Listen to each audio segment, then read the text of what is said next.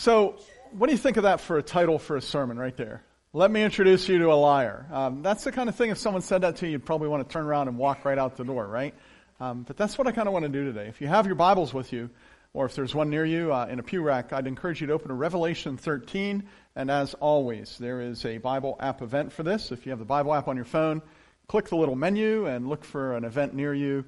You'll be able to follow along the Bible text and also some of the things on the PowerPoint.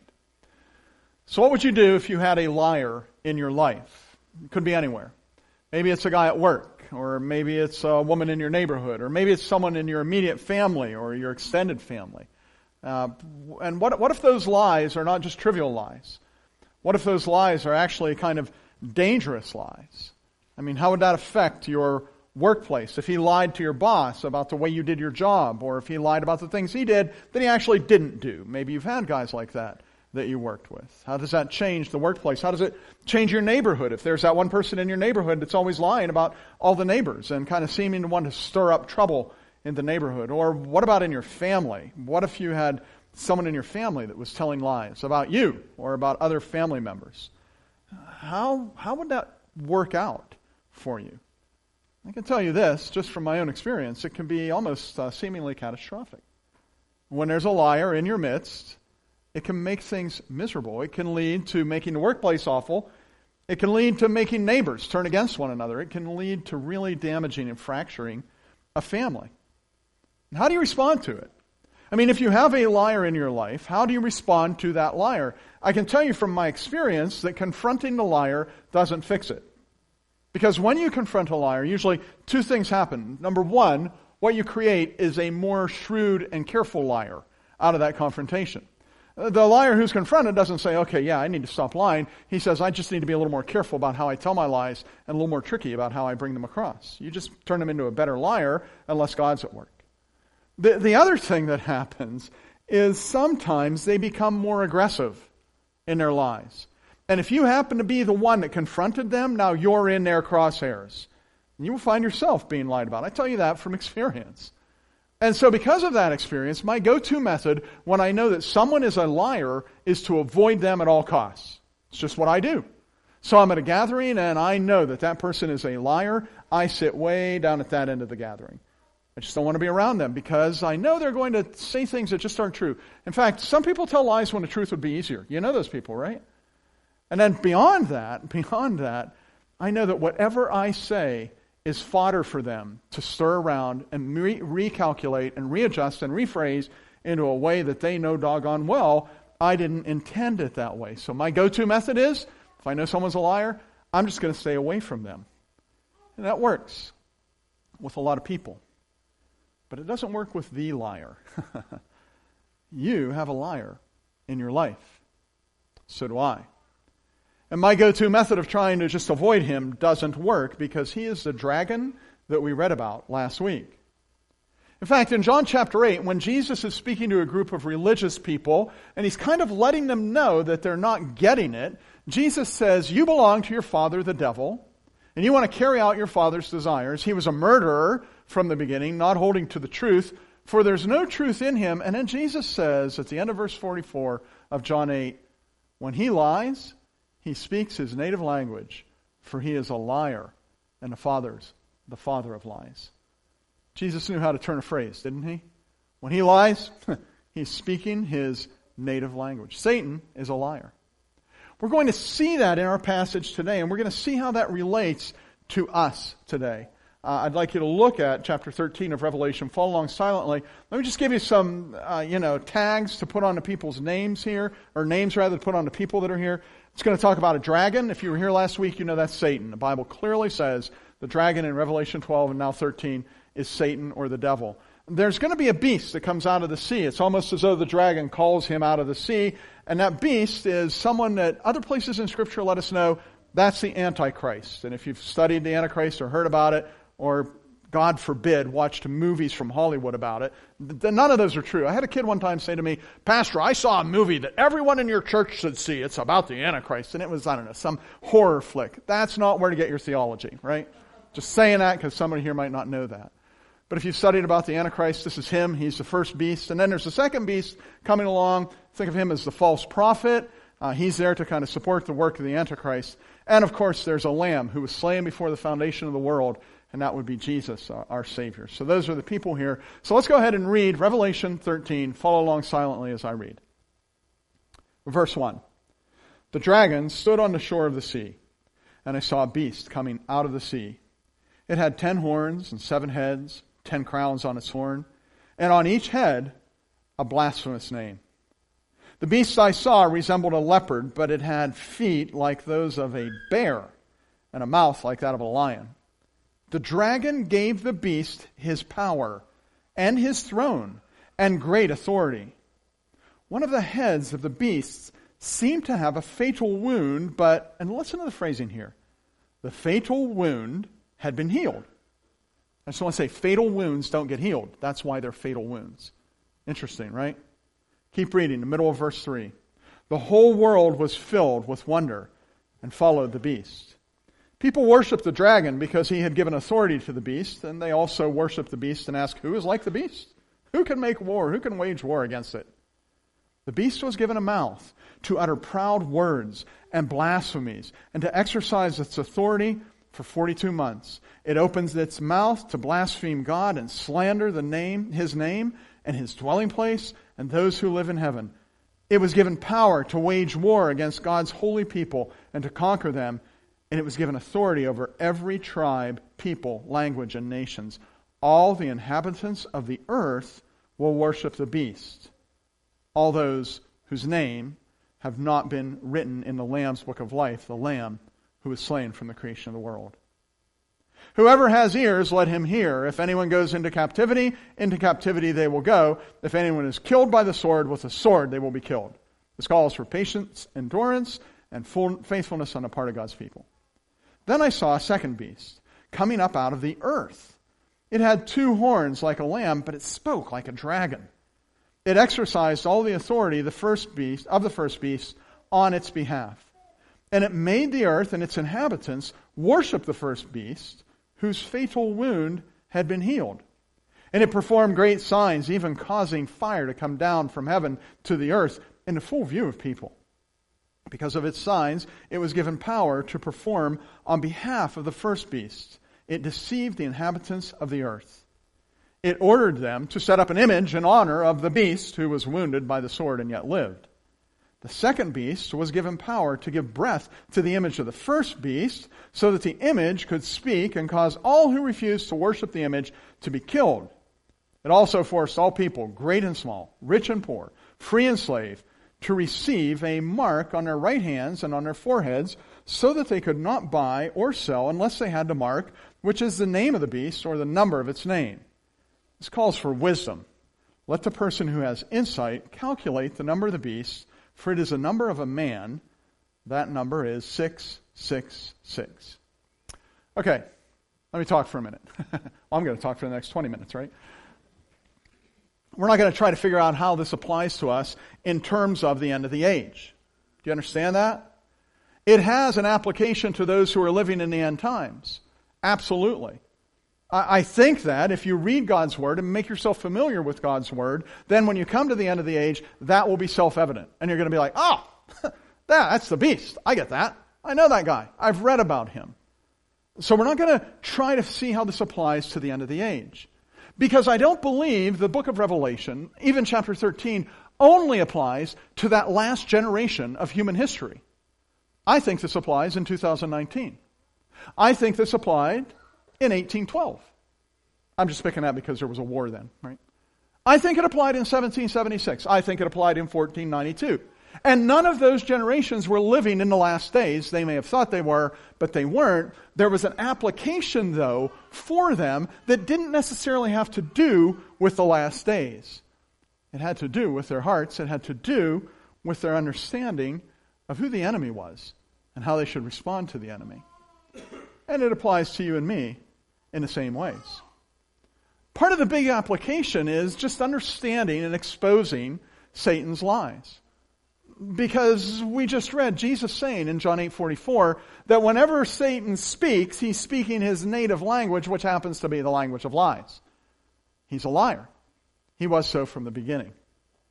There are several of them that we can see right in this passage. For example, if you are discerning, you will see that in this text we are learning again that Satan is trying to usurp Jesus' place, God's place. He's trying to say, I am the supreme triune God of Scripture. I mean, just read for a moment here. Look at verse 1 again. I'm not going to drag you through this whole passage, but I want you to just get a feel again. The dragon stood at the shore of the sea, and I saw a beast coming out of the sea. Okay, so the dragon is almost like he's poised to bring this beast from the sea. It is almost as though the beast is coming at the beck and call, or at the behest of the dragon. And then he goes on and says about the horns and so on, how he resembles a leopard, has feet like a bear.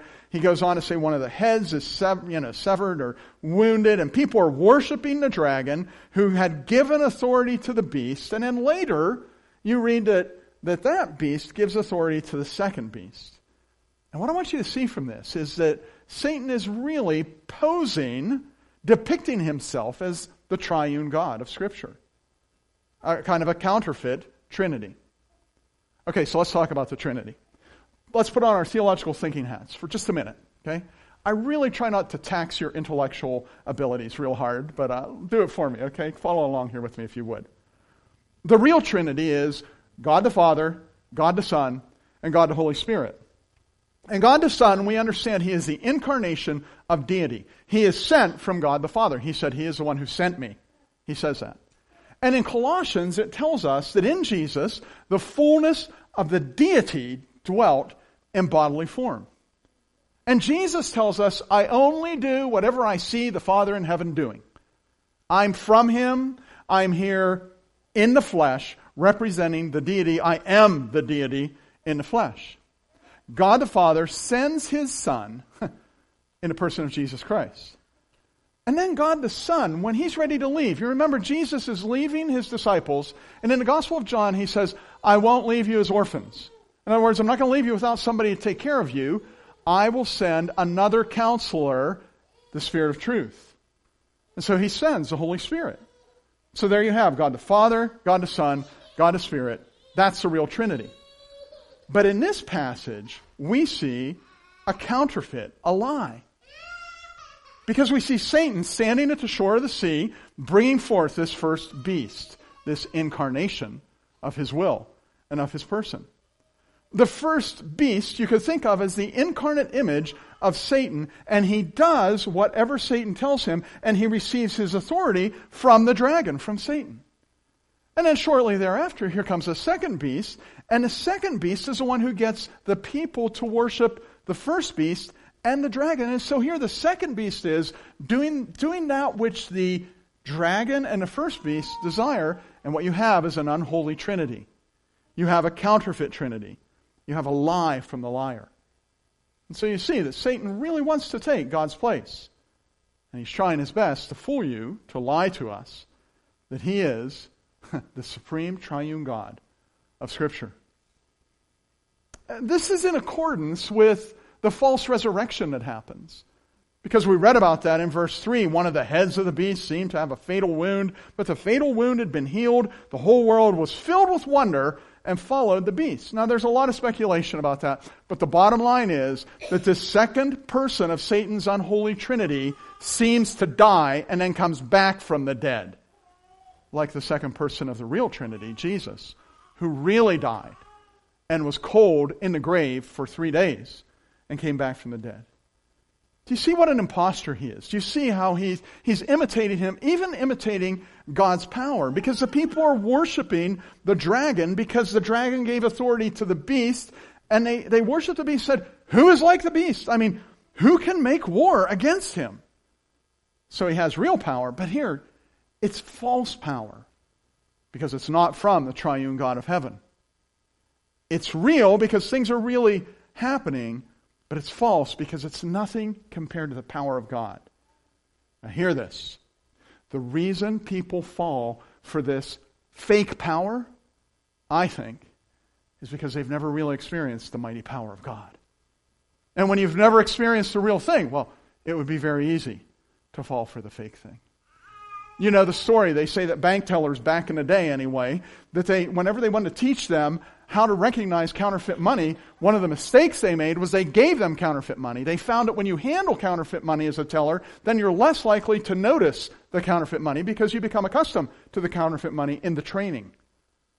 The best way to recognize counterfeit money is never touch it, and then when it comes across your door, you're like, this isn't real. It doesn't feel like what I touch every day as a teller.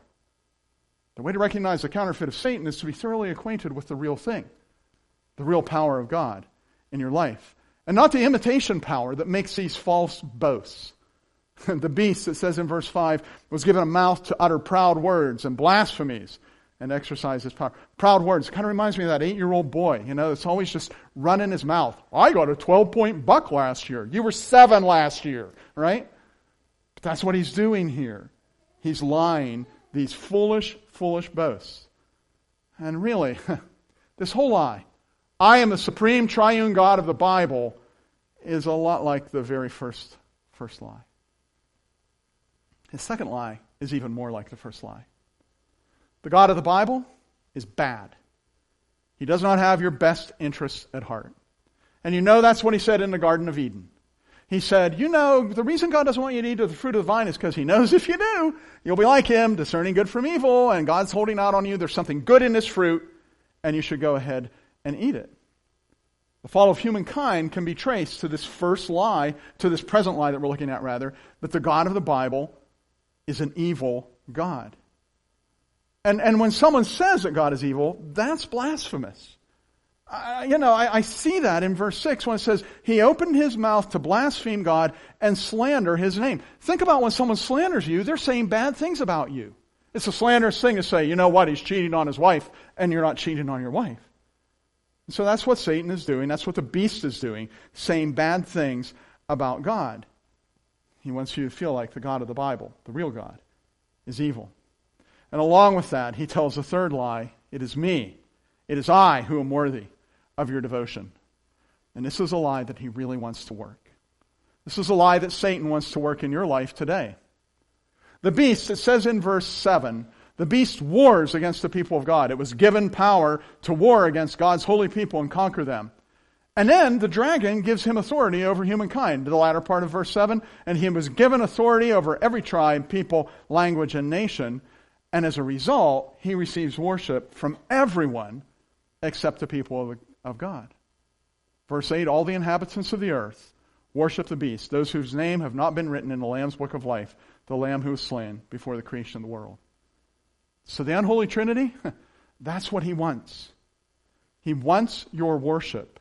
He wants to distract you, to lure you, to pull you away from worshiping the one true God so that you will worship him. And in his lies, he targets our weaknesses. He preys on our weaknesses. I got a call the other day from the IRS. I might be in trouble. It seems that my Social Security number has been involved in some sort of fraud or misconduct. The man on the other end of the phone wanted to have all my bank account numbers so that he could investigate this. He was with the IRS. You know that's a scam, right?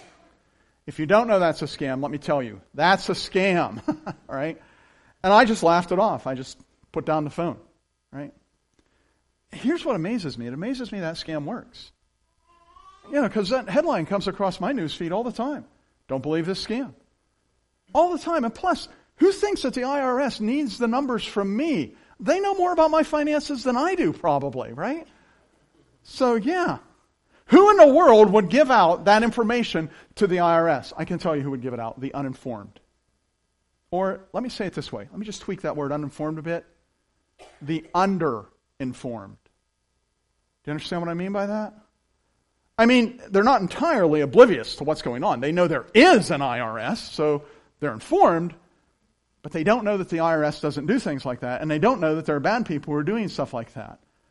And people who don't know, they're underinformed about these things, fall victim because they are uninformed. Underinformed. Being underinformed, that's a weakness. And in relation to Satan, being underinformed is tragic. It's a weakness that he looks at. He targets us when we don't know Scripture, when we don't know the Bible. I grew up in a church that spent a lot of time talking about Scripture. This church did the same thing. Reverend Westover had a series he did years ago in the evenings about the Scripture and spent weeks and weeks and weeks on that. And we've done it in small groups here at Kermansville Alliance. Thursday mornings and Sunday mornings, different small groups have done that stuff. In the church I grew up in, it happened a whole lot. And I can remember as a little boy thinking to myself, I just don't know how this is ever going to work, because we all know. We've all read Revelation. We know this is coming. How could people ever fall for the dragon or the beast? It doesn't even make sense. Even if it doesn't make sense now about the book of Revelation, when we get there, people are going to be able to put this stuff together, and Satan has no chance. Here's what I was missing. People won't be able to put this together because they're underinformed. They won't be able to put this together because they don't know Scripture. And they will fall victim to the lies of Satan, just like people fall victim to the scam from the fake IRS guys. Listen, even if the return of Christ is another 2,000 years away, I hope it isn't, man. I wish you'd get back here before I finish the sermon. Amen? But even if it's another 2,000 years away, knowing Scripture is not just helpful, it is essential for you and me in refuting the attack and the lies of the enemy. Pastor Steve, give me a break. Pastor Steve, come on. I can fight the enemy just fine. I don't need to go overboard and really study Scripture. Really? Who are you again? Because there's this gentleman that I'm acquainted with that I read about in Scripture who, when he was dealing with the lies of the enemy, as the enemy said, Jesus, turn this stone into bread, and then everyone will worship you. Jesus, fall from the highest pinnacle of the temple because he will give his angels charge over you. Jesus, bow down and worship me and I'll give you all the kingdoms of the world.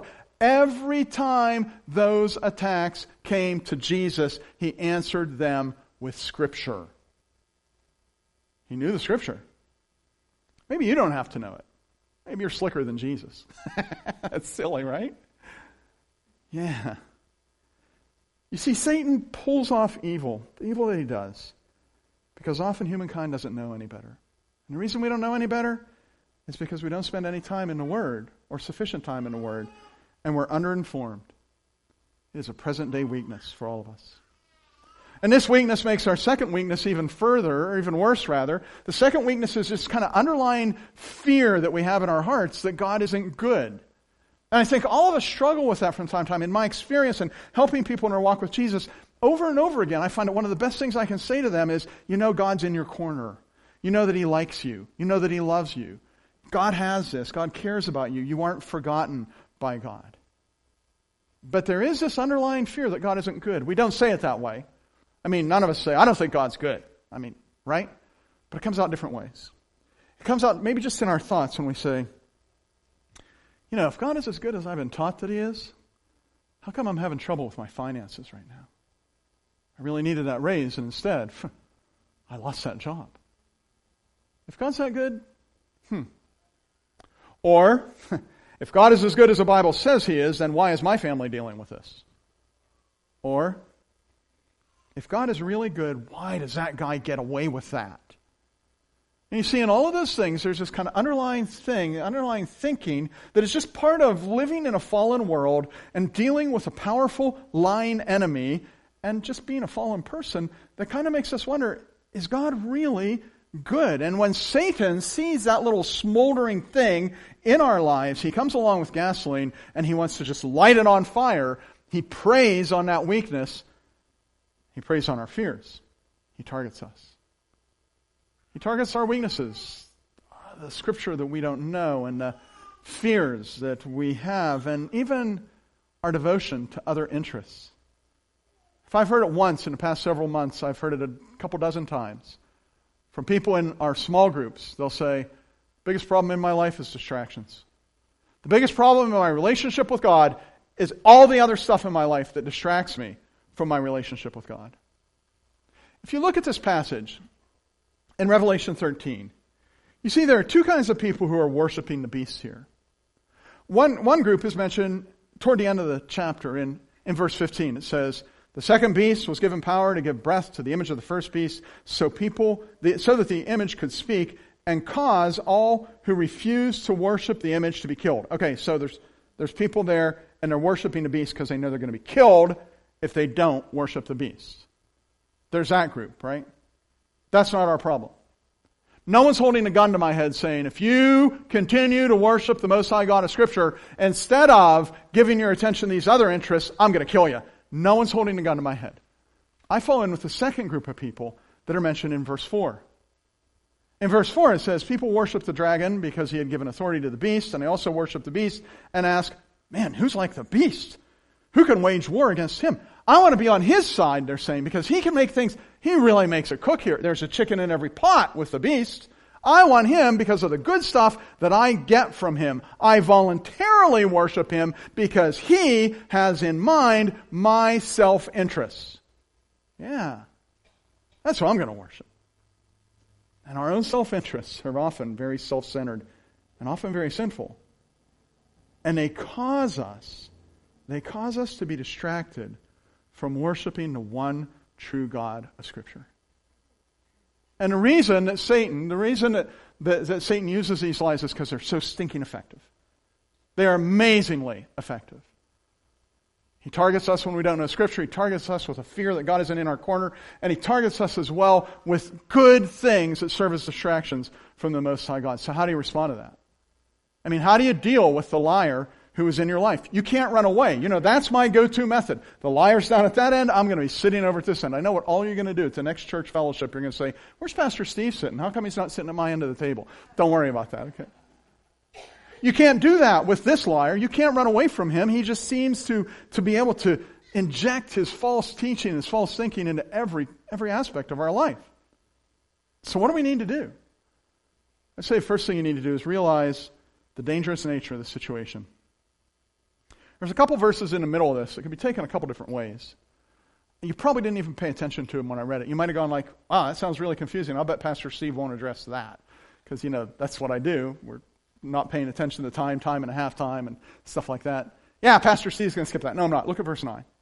Look at verse 9. Verse 9, he says, whoever has ears, let him hear. That's John's way of saying, verily, verily, I say unto you, pay attention. And in verse 10 he says, if anyone is to go into captivity they will go. If anyone's to be killed by the sword, with a sword they'll be killed. Now, there's a couple different ways to take that, and I think maybe John means them both ways. But here's what I want you to hear. I feel like what this is saying is, if you fall for this, if you become captivated by Satan's lies, then into captivity you will go. If you fall for this, if you become captivated by Satan's lies, then into captivity you will go. If you're not careful, you will enter into captivity to him and eventually with him. You see, falling for the lies of the enemy of your soul is damaging to your soul. It can lead to spiritual death. How do you deal with this liar? Number one, wake up and recognize this is a dangerous thing.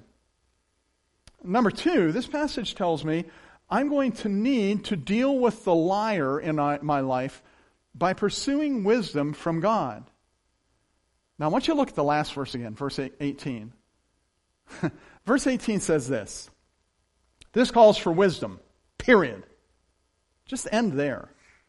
Because if you go on and read, let the person who has insight calculate the number of the beast, for the number is a number of a man, the number is 666, you'll say, oh, so wisdom is being able to do math really well.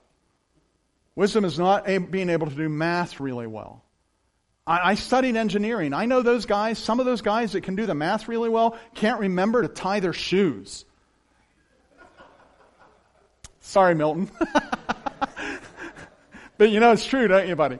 Yeah, he's nodding. Yeah. So it's not an ability to figure out, wisdom isn't figuring out who's 666.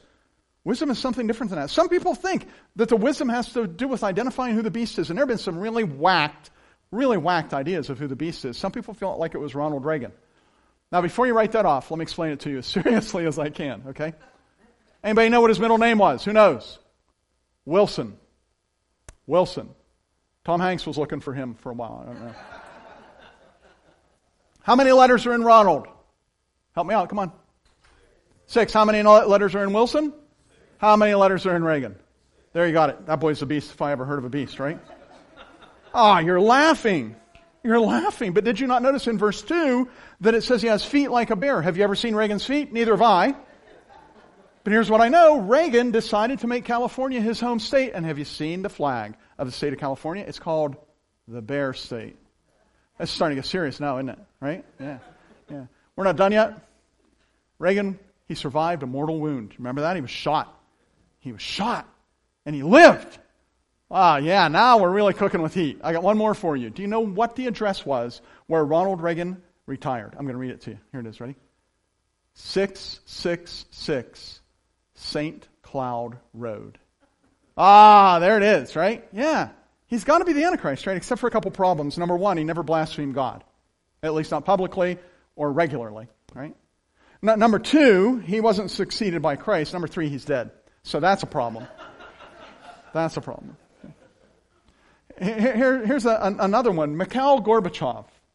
He spoke of a unified world. He had this phrase he used, New World Order. Man, if that doesn't sound apocalyptic, what does, right? The New World Order is coming. And and he had a worldwide charisma that no Soviet leader ever had since then, right? And he had that mark on his forehead. Did you see that? You can see it in the picture there, right? I can remember looking at that mark, reading about how people thought he was the Antichrist. I could not find a 6 in that. I was looking for 3 of them. I couldn't find one of them. Had a couple problems. He didn't tell people to worship Satan. And another thing, he lost the Cold War. And I would think better of the Antichrist than to lose the Cold War, right? And, yeah. How about this guy? Some guys think it's Nero, right? And people who play with numbers can make his name correspond to 666 just as well as Reagan's, maybe even better. He did persecute Christians, so there's that. That's a big issue. Very popular. He didn't make people worship Satan, though, and he is dead. So, yeah, and if we're in the post-apocalyptic era right now, I don't get it. I don't get that at all, right? You see, verse 18 isn't telling us, have wisdom, do the math. Verse 18 is saying this, pursue the wisdom to discern truth from error. Try to understand how to discern the lies of Satan when they come along. Don't believe the liar. And that pursuit comes when you inhabit the Word of God. When you study it. Make it part of your daily routine. That wisdom comes when you walk closely with God. Spend time in prayer, talking to Him, asking Him for wisdom. And that wisdom comes from being with the people of God. Hanging around the people of God. This passage simply reminds me that we need to prioritize our devotion to the one true God because nothing else is worthy of our worship. No other distraction should hold that spot in our life. God is God. He needs to be the focus, the priority, the number one place in my life. Because anytime that something else gets that position in my life, I am letting the cosmos know that I have believed the liar. Anytime that anything else, if it's the Steelers who I love, if it's the Penguins who I love, anytime that becomes the big thing about Steve Shields, then everyone should know Steve Shields is believing the liar. Now, it doesn't mean that you shouldn't have other interests. You understand that? It's good to be a Penguins fan. It's a little iffy to be a Steelers fan right now. Okay? And it's good to have hobbies. I happen to like firearms. That's cool. And it's good to have family and be concerned and interested in your kids and encourage them to participate in things. But when I allow any of those things, whether it's the cult of sports or the cult of my hobbies or the cult of family, I am believing a lie when I allow them to usurp the place of the Lord Jesus Christ in my life. What would you do if there were a liar in your workplace? What would you do if there were a liar in your neighborhood? How about a liar in your family? There's a liar in your life. You can't run from him. You can't shut him out.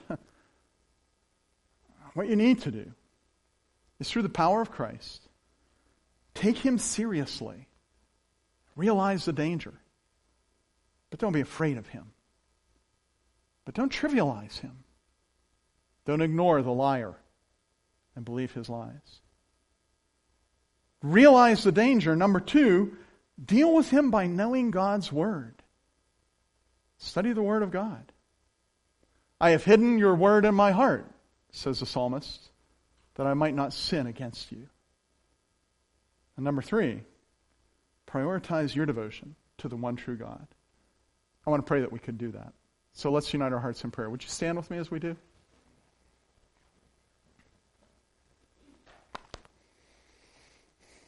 Let's pray. Father in heaven, we are thankful for the way, the truth, and the life. We are thankful that Jesus doesn't just tell the truth, he is the truth. And when he is present in our life, we have access to the very wisdom of God. Help us recognize that we live in a dangerous world, and there is an enemy who would lie to our soul. Help us to see the reality of that. Second, help us pursue wisdom from your word in our church family, in good Christian literature. And third, help us prioritize our devotion, that we are devoted to the one triune God of Scripture, to you. For it's in your name, God, that we pray this. Amen.